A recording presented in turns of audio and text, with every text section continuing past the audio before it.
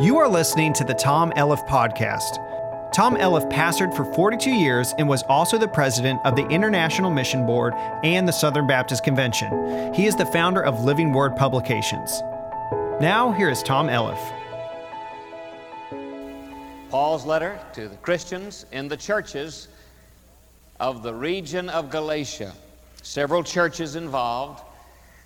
And, of course, the gist of the letter is Paul's encouragement to them not to return to legalism. Religion means literally that, a return to the law, religion.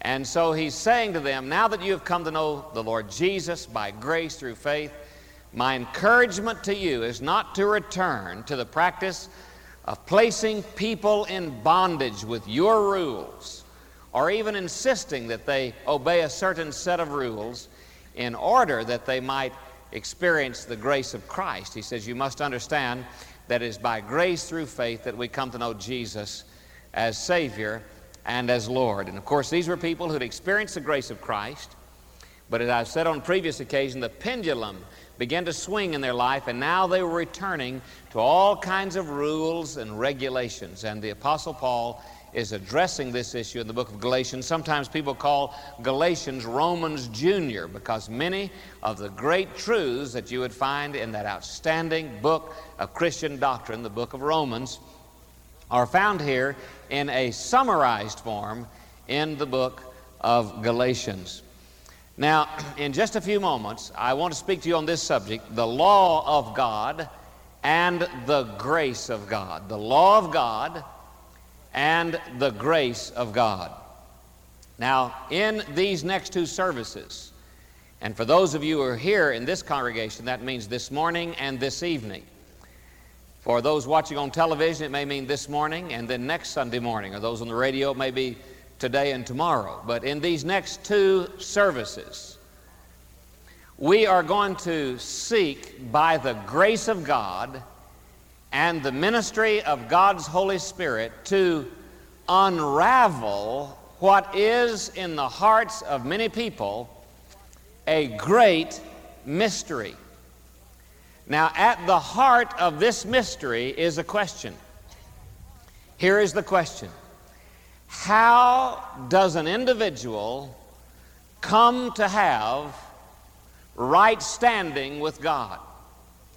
How can I know, in other words, if I died, I would go to heaven? How can I be, to use the word the Apostle Paul uses here, how can I be justified? In other words, declared righteous by God to the extent that my sins are forgiven and that I can spend my forever with God in heaven. How does that happen? Now, I'm sure you're aware that across the world there are so many religions that will tell you how you can get right with God. That is at the heart of this mystery that we're going to be talking about this morning and then in our next service together this evening. And let me say just parenthetically, for those of you who are here this morning in this auditorium, I would not miss the evening service for anything in the world. Because this evening we're going to be looking at a verse that I believe is one of the greatest verses in all of the Scripture. Where the Apostle Paul says, I am crucified with Christ, nevertheless I live, yet not I, but Christ lives in me, and the life I now live in the flesh, I live by the faith of the Son of God who loved me and gave himself for me. And this evening, as we continue to unravel this mystery, we're going to be thinking together about the exchanged life. The exchanged life. There are many people who say, how can I experience Christ living in me, living through me, wearing me like a hand in a glove? That's what I want to know. I want to be just a suit of clothes that Jesus wears. How can that happen? We'll be dealing with that in the service this evening, and I want to encourage you to be here for that service as we think about the exchanged life. Now, in the Bible, there are two great bodies of truth. They combine to make one whole, but they are two separate bodies of truth. There is that portion which we call the law. And primarily when we think about the law, although the Old Testament contains more than the law. It is, of course, history and poetry and books of wisdom and books of prophecy and so forth.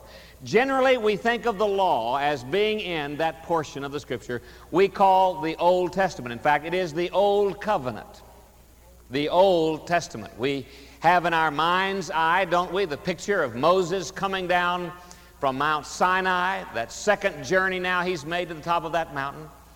And in his arms he cradles the tablets of the law, these stone tablets upon which have been carved out what we often call the Decalogue or the Ten Commandments. And of course, the Ten Commandments are the summary of the law. There's much more to be said in the Scripture about the law. There is the amplification, there is the explanation of the law, there are instructions about how to apply the law in our lives. But basically, we think of the law as being summarized in what we call the Ten Commandments. And we are told this is the way a person should live if he is to be in right standing with God. But then we turn over to the portion of the Scripture that we call the New Testament, and we find Jesus, in fact, commending us to the law, saying that he's not come to destroy the law, but to fulfill the law. But yet this same Lord Jesus, who said that until heaven and earth pass away, not even the smallest inscription of the law will fail, we find this same Jesus telling us that the way to have eternal life is not by keeping the law, but rather it can only happen when God, by an act of His sovereign grace, declares us right with Him. And that happens when we repent of our sin and receive Christ by faith as our Savior. And so over the centuries, people have sought somehow to explain how, on the one hand, there could be the law saying this is what you need to do to be right with God. And on the other hand, in the New Testament, we find this which says you can't do that, you're a sinner. The only way that you can be saved or have eternal life and forgiveness of sin is by a sovereign act of God's grace. How do we put these two great bodies of truth together? Let me tell you that over the years, there have been some misguided attempts to put these together. For instance, you'll find some groups that say the only way you'll be right with God is just by keeping the law. And basically the way it works is this: if you can be good enough, God's going to take you to heaven. If you do things good, you get toward heaven. Do things bad, you go toward hell. Hopefully the good outweighs the bad, and if your life is basically good, well, you're going to go to heaven when you die. Now, the Scripture just explodes that myth. As a matter of fact, Jesus tells us that if we want to be good enough, there's one basic standard, and that is perfection. Be perfect, even as your Father in heaven was perfect. We read in Matthew 5:48, for instance. And so that doesn't work. There are other people who say, well, here's how law and grace go together. You come to God by grace through faith in Jesus Christ. You accept the fact He died on the cross for your sins. He paid the price for your sins. But once you trust in Christ, in order to stay right with God, you keep the law. So you're saved by grace, but you are kept by the law. So much so that if you don't keep the law very well after what you call your experience of salvation, that's too bad. You have lost your salvation and you're going to go to hell. Well, we know that's wrong because the Scripture says, all the Father gives to me will come to me. Him that comes to me I will in no wise cast out. And then it further goes on to say not only that, but this is the will of God, that all that He gives me, of all that He gives me, I will lose none of them. And we call this the doctrine of the eternal security of the believer. Once saved, always saved. Once you trust in Christ, why, His life is in you forever. And so we know that is not true. And then there are other people who say, well, forget the law of the Old Testament. It has no meaning, it has no sense, it has no purpose. Just forget it. These people, many times we use the phrase antinomian. The word nomos is the word in the Hebrew language for law, and we call them antinomian. We say they have just totally ripped out the portion of the Scripture we call the law of the Old Testament, and they say forget the law, don't even read the law, it doesn't make any difference, there's no sense in the law. And we know that couldn't be right because our Lord himself holds the law in such high regard. So we have a mystery. How does the law of God work together with the grace of God? And it's important that we unravel the mystery because at the heart of that mystery is the question, how do I get to God? How can I be declared in right standing with God? Where do we find the answer to that? Well, certainly we don't find it in the mind of man. We have to find it in the mind of God. And so you have your Bible open to Galatians chapter 2, and I'm going to ask you to stand with me in honor of our Lord. We're going to read beginning with verse 17. Now, the Apostle Paul in this letter has already made a sweeping statement. In fact, he repeats it in the 16th verse of Galatians chapter 2. He says, "We know that a man is not justified by the works of the law, but by the faith of Jesus Christ." And we've looked at the fact that man has a common condition. We're all sinners. We reach a common conclusion. We deserve the wages of sin, which is eternity and separation from God and Christ in a place called hell. But we have a common conversion. That is, we can come to God by faith in Jesus Christ. And that's what he says here. We come to him by the faith of Jesus Christ.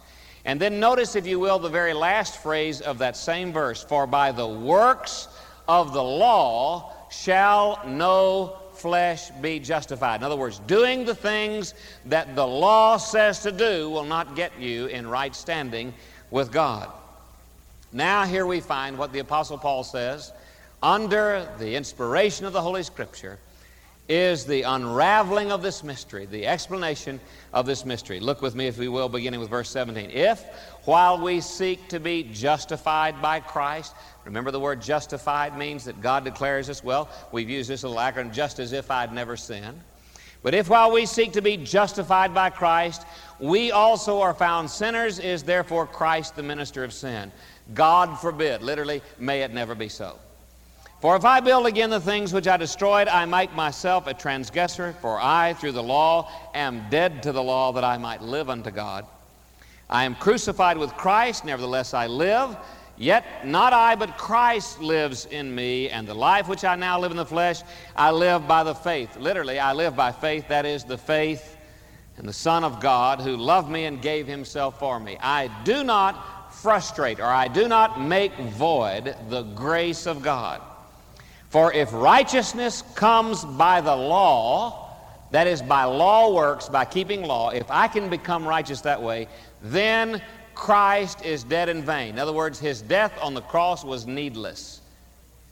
And so we're going to look at the law of God and the grace of God in these next few moments. Now, we're going to look at a lie which must be exposed, a loyalty which must be examined, a law which must be explained.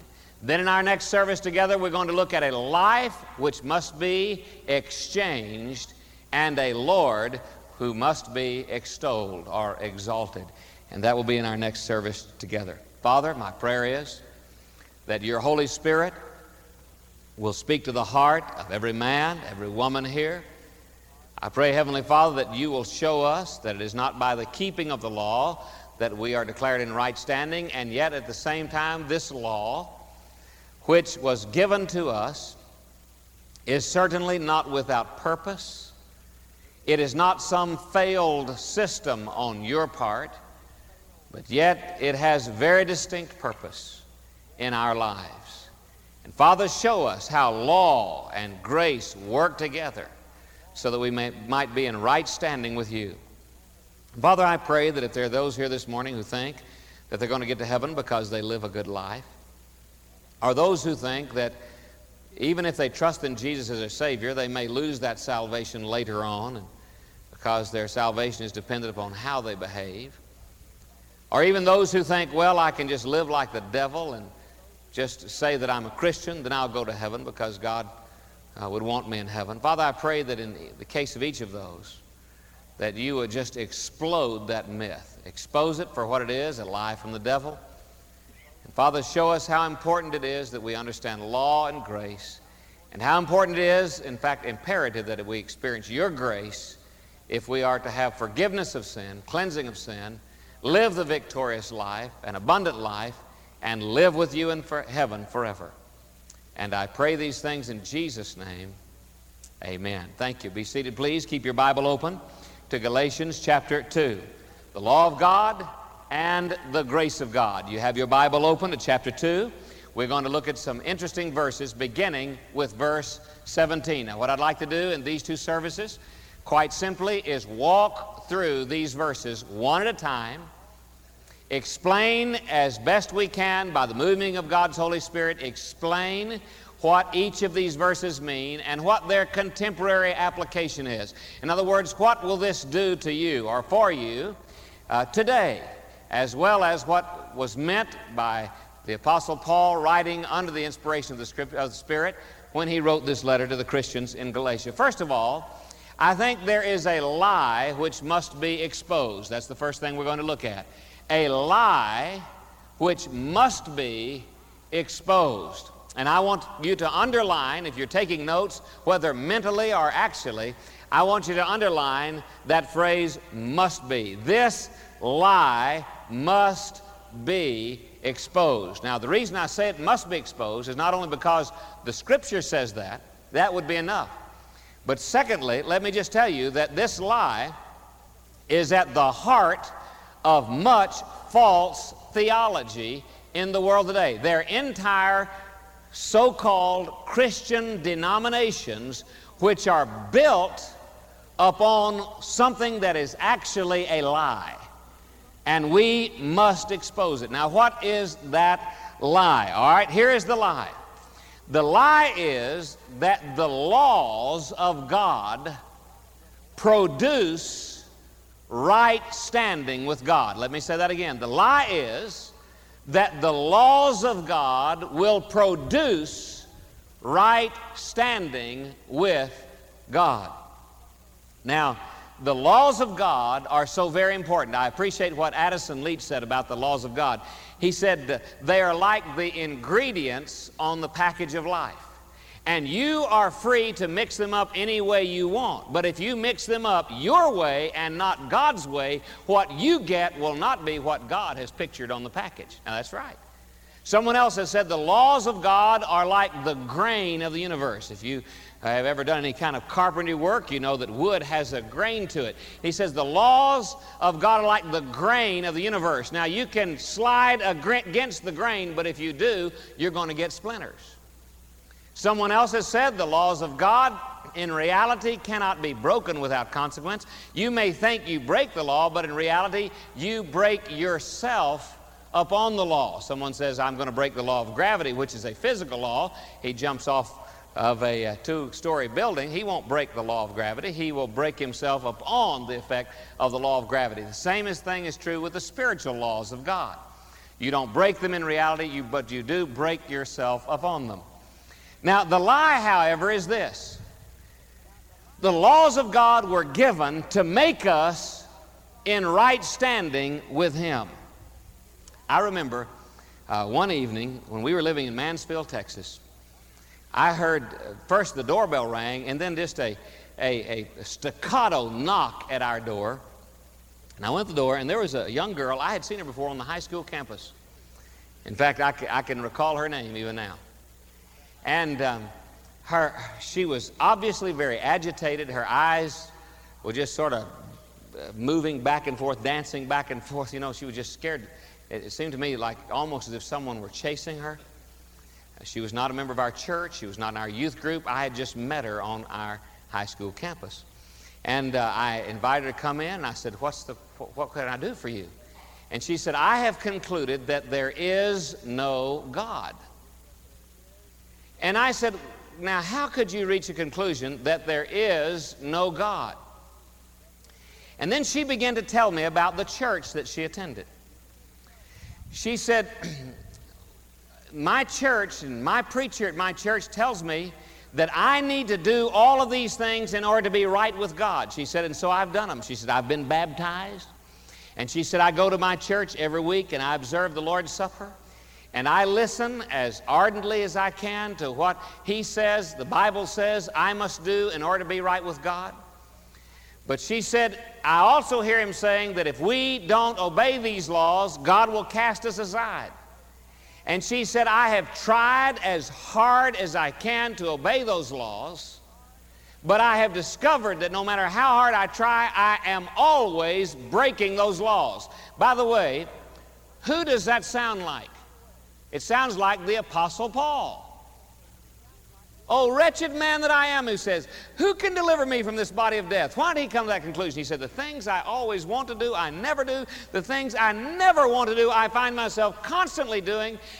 He says, in fact, to the Galatians, he says, there is a war going on inside me. Now, why is it? And she said, I have discovered that no matter how much I know about all these rules, I am always breaking. In fact, she said, it seems like the more rules I know, the more rules I break. And she said, I cannot just believe that a loving God would tell you one day that you are his child and next day that you are not his child. So she said, I have concluded there just must not be a God. Now, let me just say that before she left that evening, she came to know God as God really is by receiving Christ as her personal Savior. But let me just tell you that her anxieties were produced in her by a religion that is built upon this lie. And that is that if you know enough law of God and you keep that law fervently enough, God considers you his child. But if you don't know those laws, or if you don't keep the laws that you know, you are not a child of God. Well, the saddest things that I ever had experienced to me was a call regarding a young man who had taken his life. Now, let me just tell you that we had been in counseling with this young man. He was 18 years of age. We've been in counseling with him for several years. Now, the problem in the home was that his father did not know how to discipline him. When the young man would do good things, his father would say, that's my son, you're my son. And when he would disappoint his father would act like he did not even belong in the house. Let me give you an example. At a little league ball game, little 3-2 league ball game one time, this young man hit a ball. It bounced over first base, and you know how it just bounces around with little league ball players, and first base was overthrown, and second base was overthrown, and third base was overthrown. He got a home run off of what should have been an out. And he came trotting around, just burning it, and he hit home plate. His dad was standing there and said, that's my boy, my boy. He said, come on over here. He sat down beside him. He gave him a Coke. Says, man, a home run hitter. Later on in that same game, fifth inning, last inning for 3-2, this boy got up and he struck out. And he came over dejectedly and sat by his father, and his father said, you can't sit there. That seat is reserved for my son. My son hits home runs. Now, can you imagine that? This is the way it was his whole growing up. If he would come home with good grades, his father would say, son, you're the most wonderful thing in the world. If he came home with bad grades, his father literally would say to him, who are you? I don't know you. You see, my son who lives in this house, he makes good grades. By the way, this young man got to where he would never bring a friend home. In fact, he was afraid to make friends because he was afraid that if he brought them home, depending on, the mood of his father, he would either be claimed as a son or not as a son. Not claimed as a son. Sometimes he would bring bad grades home and do things like wash the car, clean up the garage in order to impress his father, but that didn't work either. Well, toward the end of his high school career, his father got him a job at a company owned by a friend of his. And he said to his son, now, if you do well and you keep your job and you get a promotion, you can live here at the house. If you do poorly, I want you to leave the house. I don't want you to live here. And in fact, I'd rather you just change your name. The company went bankrupt. And so the boy, he knew that he'd lost his job. Everybody lost their job. And so he came home and he was packing his clothes. His father stormed in the room and said, what in the world are you doing? He said, well, I've lost my job. He tried to explain it to his father. His father said, I'm sorry, get out. He said, but Dad, you don't understand. He said, get out, change your name. So his boy put his clothes in a cardboard box. He went down to the bus station, called his father one more time and said, Dad, you don't understand. And his father hung up the phone on him. And the response was that the boy just took out a gun and took his life. Now, I don't know how that makes you feel. But let me just tell you this. In reality, that didn't really happen. You see, I just made up that story. You ought to be relieved at that, although that happened. I just made up that story. It's not a true story. But the father in that story is like the God of people who believe that your standing with God depends on your behavior. You behave right, you're okay, you're my child. You behave wrong, you're not okay, you're not my child.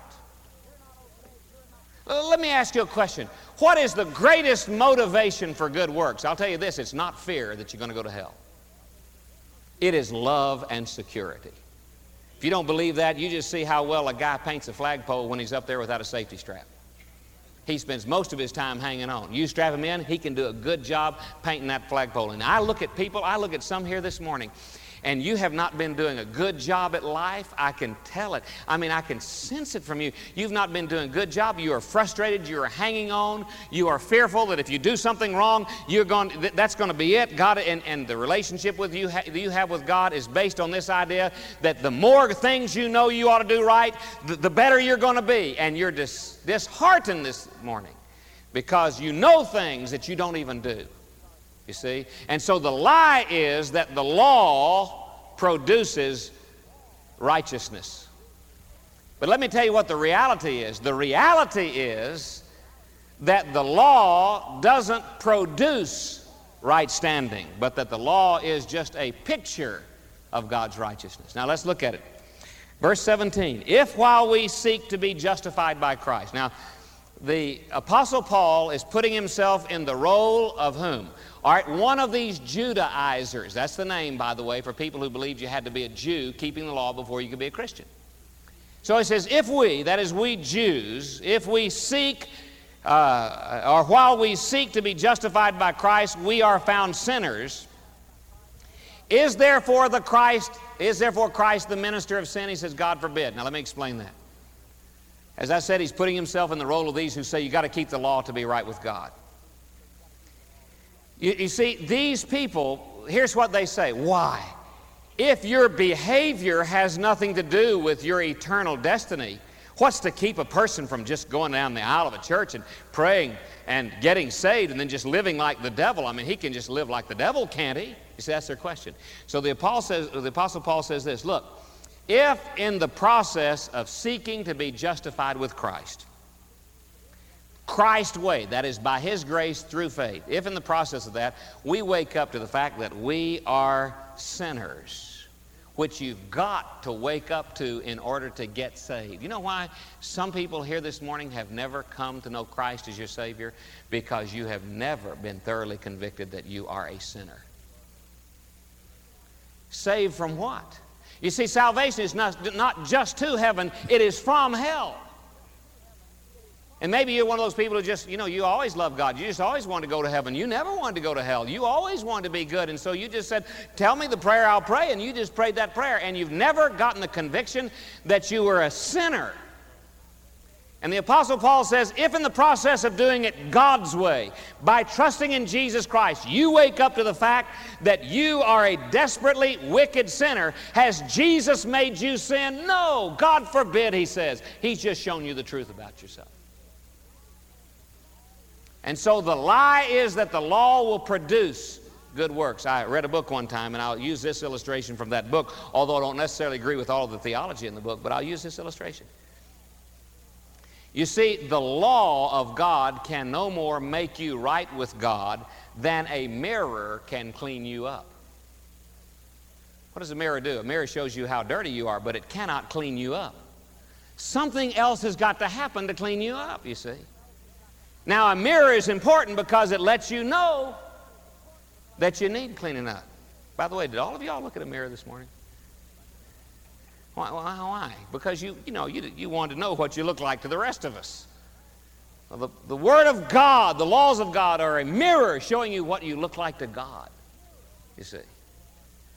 So the lie, first of all, is that the law will produce good works or produce right standing in you. The reality that it will not produce them. The reality is that the law is a picture of the perfect heart of God, the way it ought to be, the way it could be. All right? So there is the lie which is exposed. All right, secondly, there is a loyalty which must be examined. There is a loyalty which must be examined. Now, what is the loyalty? The loyalty is this old idea that, yeah, preacher, I believe that, but really you are sort of saved by your works. I mean, don't you sort of help God out? I mean, you go ahead and you go down the aisle, you receive Christ your Savior, you say, I'm trusting in God's grace, but then don't you sort of snow God with your works? Isn't that the way that isn't that right? I mean, don't say, look at all the good things I've done. I mean, God, I'm going to church, and I'm tithing, and I'm doing more than that. I'm giving, and I'm leading people to Christ, and I'm really doing the best that I know how. God, I mean, you've got to be impressed with me. You see, there is a loyalty which must be examined. So let's look at it in verse 18. He says, if I build again, okay, if I go back and do again what God, by His love and His grace, has set me free from doing, if I build again the things which I destroyed, I make myself a transgressor. Now, let me give you the background for this verse. It'll help you to understand it. Peter had come down there by himself to these Christians in Galatia, and they were Gentiles, never been circumcised, didn't know a lot about the laws of God. Peter sat down at the table. He ate barbecued pork ribs.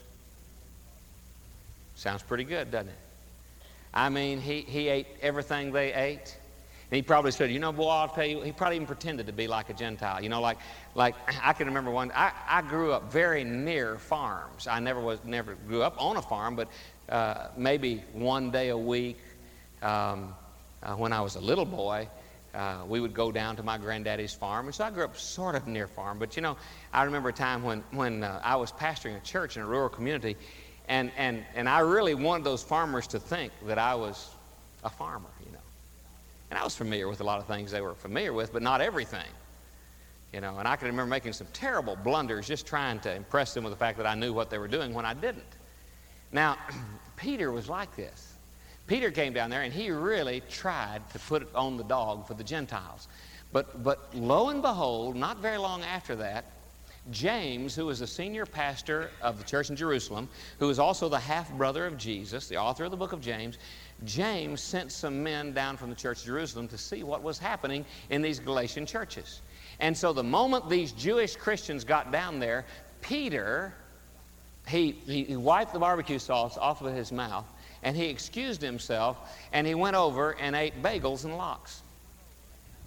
I want to tell you, he probably wished that he was back at the barbecue, but not necessarily. But anyway, he ate with the Jews. And they said, hey, Peter, look at this big old rib right here, Peter. And Peter said, rib? I don't eat ribs. Oh, come on, Peter. Yesterday, we were talking about the fact that you put away more of these ribs than anybody else. We couldn't believe you ate all those ribs after that big bacon and egg breakfast that you ate. And the pork chops the night before. Peter he moved back, and he started acting like a Jew. So much so that the Apostle Paul says in the early part of this verse, he said he confused everybody. He even confused my buddy, Paul says, my buddy Barnabas that took me under my wing. He was all caught up in that hypocrisy, and now he's going back to the law and saying that you got to have all these laws to be right with God. All right, now here's what Peter says. Let's look at it. If I do that, if I build again the things which I destroyed, if I go back and say, okay, folks, it's really not totally a work of the grace of God by which you're justified. It really is sort of by keeping the law. If I build again the things which I destroyed, you know what he says? He said, I'm just going to discover, not only is it a sin for me to do that because I'm flying in the face of what Jesus said. Jesus said, it's not what you put in your mouth that defiles you, it's what is already in your heart that defiles you. So he said, in the first place, I am disobeying Jesus, but in the second place, he says, I am revealing to myself and to the world that I'm just a big fat sinner. I'm just showing what a sinner I am. Let's imagine that here's a person who has a terrible habit. And let's say this habit is something that is debilitating physically. Maybe it's something that they take, or maybe it's how much of anything they take, or maybe, you know, they have a habit. Let's just imagine. You fill in the blank with what kind of habit it is, okay? And this person says, you know, I really realize that habit's a bad example. It's not helping me with God. It weakens my prayer life. It just is terrible. And so that person says, you know, really to be right with God, I need to make a resolution that I'm going to quit that habit. Now, let me just tell you something. One of the great truths of the Scripture is that you will never overcome permanently except by the grace of God. And that's the reason this world is filled with all kind of packets and books and programs that will encourage you to overcome. And you, if you struggle with that, you've tried this one and this one and this one and this one. That's why, for instance, diet books are a multi-billion-dollar, because you see, you'll never really permanently win except by the grace of God. Now really, you say, now wait a minute, Brother Tom. I think a person ought to have an iron will and steel determination and make hey, listen, occasionally you read about somebody does something like that, but you'll discover before very long they got other problems too. You say, are you saying a person ought not to make resolutions or try to do better? I didn't say that. I never would say that. You ought to. I ought to. All right? I would never say that. But I'm just telling you, if you're going to win, it's got to be by the grace of God. It's got to be by the principle of verse 20, which we're going to deal with in the next service, which I'm going to show you how you can win. But now, here's a person with a habit. You fill in the blank, whatever the habit is. The first thing that person does when he realizes how debilitating that is, that person says, he calls his friends together and says, I just want you to know that I'm never going to do anymore. Now, never, I'm through with that. Now, occasionally, you probably know, and I know of people who've said that and meant it and done it, But what happens when you look around the corner and that person's at it again? You see, he's made these rules, and the obvious evidence now is that he's broken the rules that even he has made. Now, what is the Apostle Paul saying? He's saying, I have come here out of the law system. If anybody could be saved by the law, it was me. I was a Jew so zealous that nobody in terms of their earthly knowledge about my life could say that I was anything but right standing with God. I woke up to the fact that I was a sinner. The only way I would be saved would be by trusting Jesus as my Savior. I trusted in Jesus as my Savior. Now suppose I go back and start telling people that they're going to be saved by doing good works. He says, I am a transgressor. I'm sinning against the truth of the Lord in the first place. But secondly, he said, I'm just going to find out that I'll make myself a bunch of laws which I will not keep. I'll be a transgressor. All right? So that's the loyalty. You see this, there's something down deep in our heart that just wants to think that we are saved by our good works. You know what I've discovered? The people who wrestle the most with the doctrine of the security of the believer are people who have two characteristics in their life. They would never admit either one of them to you. People who say you're saved by doing your good works, it's got to be a part of your good works. I've discovered they have two characteristics. They would deny that these characteristics ever walk through the door of their house, but they are blatantly obvious to all their friends. Number one, they have a terrible inferiority complex. They look at themselves, they think they are terrible. They go around all the time and say, I'm just nothing. I'm awful. You don't want to do this. You don't want to talk. Nobody in the world wants to give me the time of day. I'm not worth anything. Nobody thinks I'm anybody. They have a terrible insecurity and inferiority complex. Number one, they think they're nothing. But secondly, that exhibits itself in their life by exaggerated pride. If you talk to their friends, what do their friends say? That gal's got an ego problem. That person's got an arrogance problem. Because they always think they're better than anybody else. Well, I don't do this. He says he's a Christian, and I haven't done that, and I haven't done this. And they have terrible arrogance and conceit in their life. Inwardly, they feel inferior to everybody. Outwardly, they act superior to everybody. And they judge. Oh, they're judgmental. But there's just this loyalty in our heart. We need to examine it and admit it. There's this loyalty we have in our lives that wants to think that we have at least a little smidgen to do with our salvation. God says no. If you're going to come to me, it's going to be by my grace. No other way. All right, one final thing I want you to look at, if you will, please, very quickly. And that is, I think it's important for us to explain the law. So while we have a lie that must be exposed and a loyalty that must be examined, let's look at the law which must be explained. The law which must be explained. Now, notice verse 19. For I, the Apostle Paul says, I, through the law, am dead to the law. Boy, you wonder sometimes why he didn't just come out and say what he means. Well, part of this is because this is a almost word-for-word translation of the Greek language. I, through the law, am dead to the law that I might live unto God. And the way they would say things then is not quite the way you and I would say them today. And so I want to walk through that just for a moment. And let's look at what the Apostle Paul means. The law must be explained. Now, as far as Paul is concerned, the law has three purposes, all right?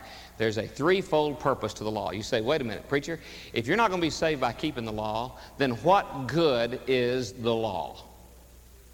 Is that just a failed system? Did God just blow it? Did he just give us a bunch of law? And then he said, well, good night. Those people are not going to be saved by keeping the law. Those scroungy folks, I'm going to have to come up with some other plan. No, this is all a part and parcel of God's plan, God's one plan. So what is the threefold purpose of the law of God? All right, number one, we've already talked about this. The law is a mirror of God's perfect heart. It is a mirror of God's perfect heart. When you read the law of God, you are seeing the heart of God. This is the way life ought to be. This is the way you ought to live.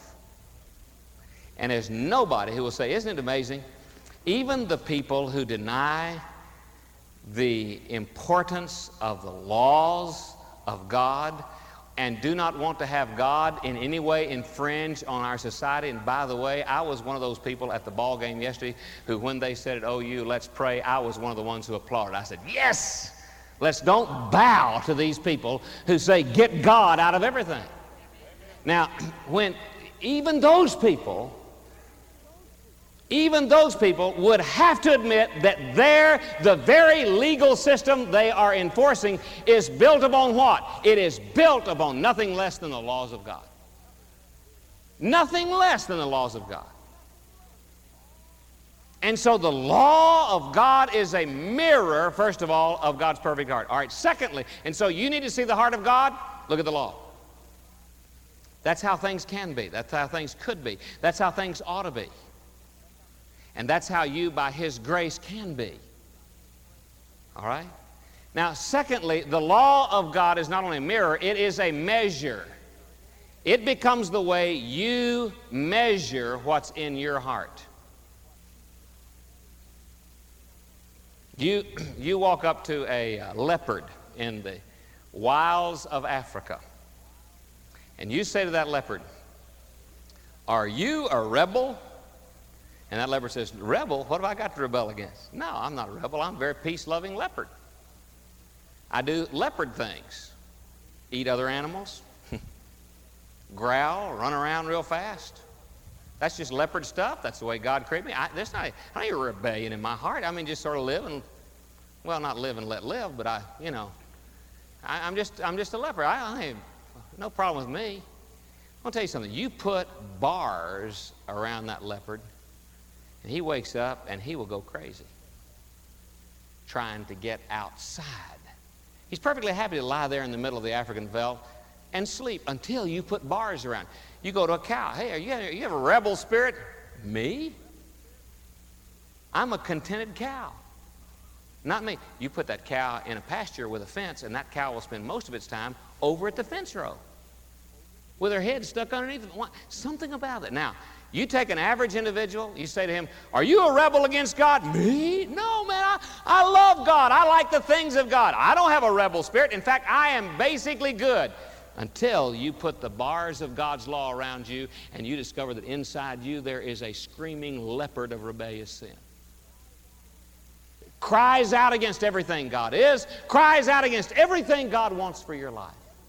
And so the law not only is a mirror of God's perfect heart, it is the measure by which you determine where you are in relation to where God is.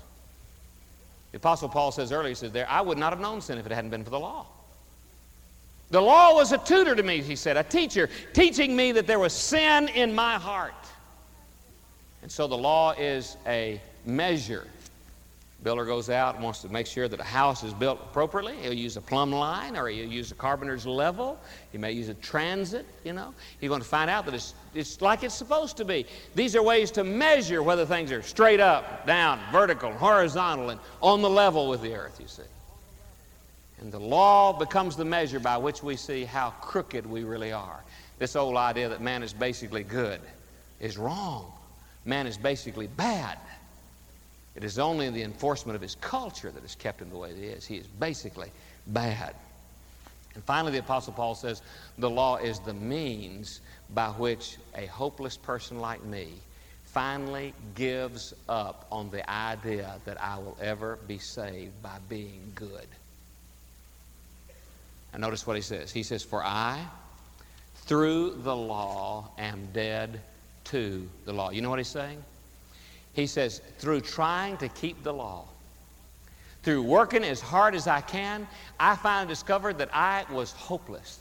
The law killed me. I mean, the more I tried to keep the law, the more frustrated I got because I couldn't keep the law. And finally I just said, law, listen. You can't keep whipping up on me. I cannot satisfy you. I don't even know why you're after. I don't even know what you're doing there. I can't even keep you. Through the law, through trying to keep the law, I have finally given up on the fact that by law I could ever get to God because I'll never be perfect enough. I, through the law, am dead to the law. But in the midst of that, the law pointed me away from my goodness to God's grace, that I might live to God. In just a few moments, we're going to stand together. Our choir is going to lead us in a hymn of invitation. We're going to sing an invitation everyone here knows this morning, just as I am, just like you are, without one plea. You can't come and say, I've done this good work and this good work.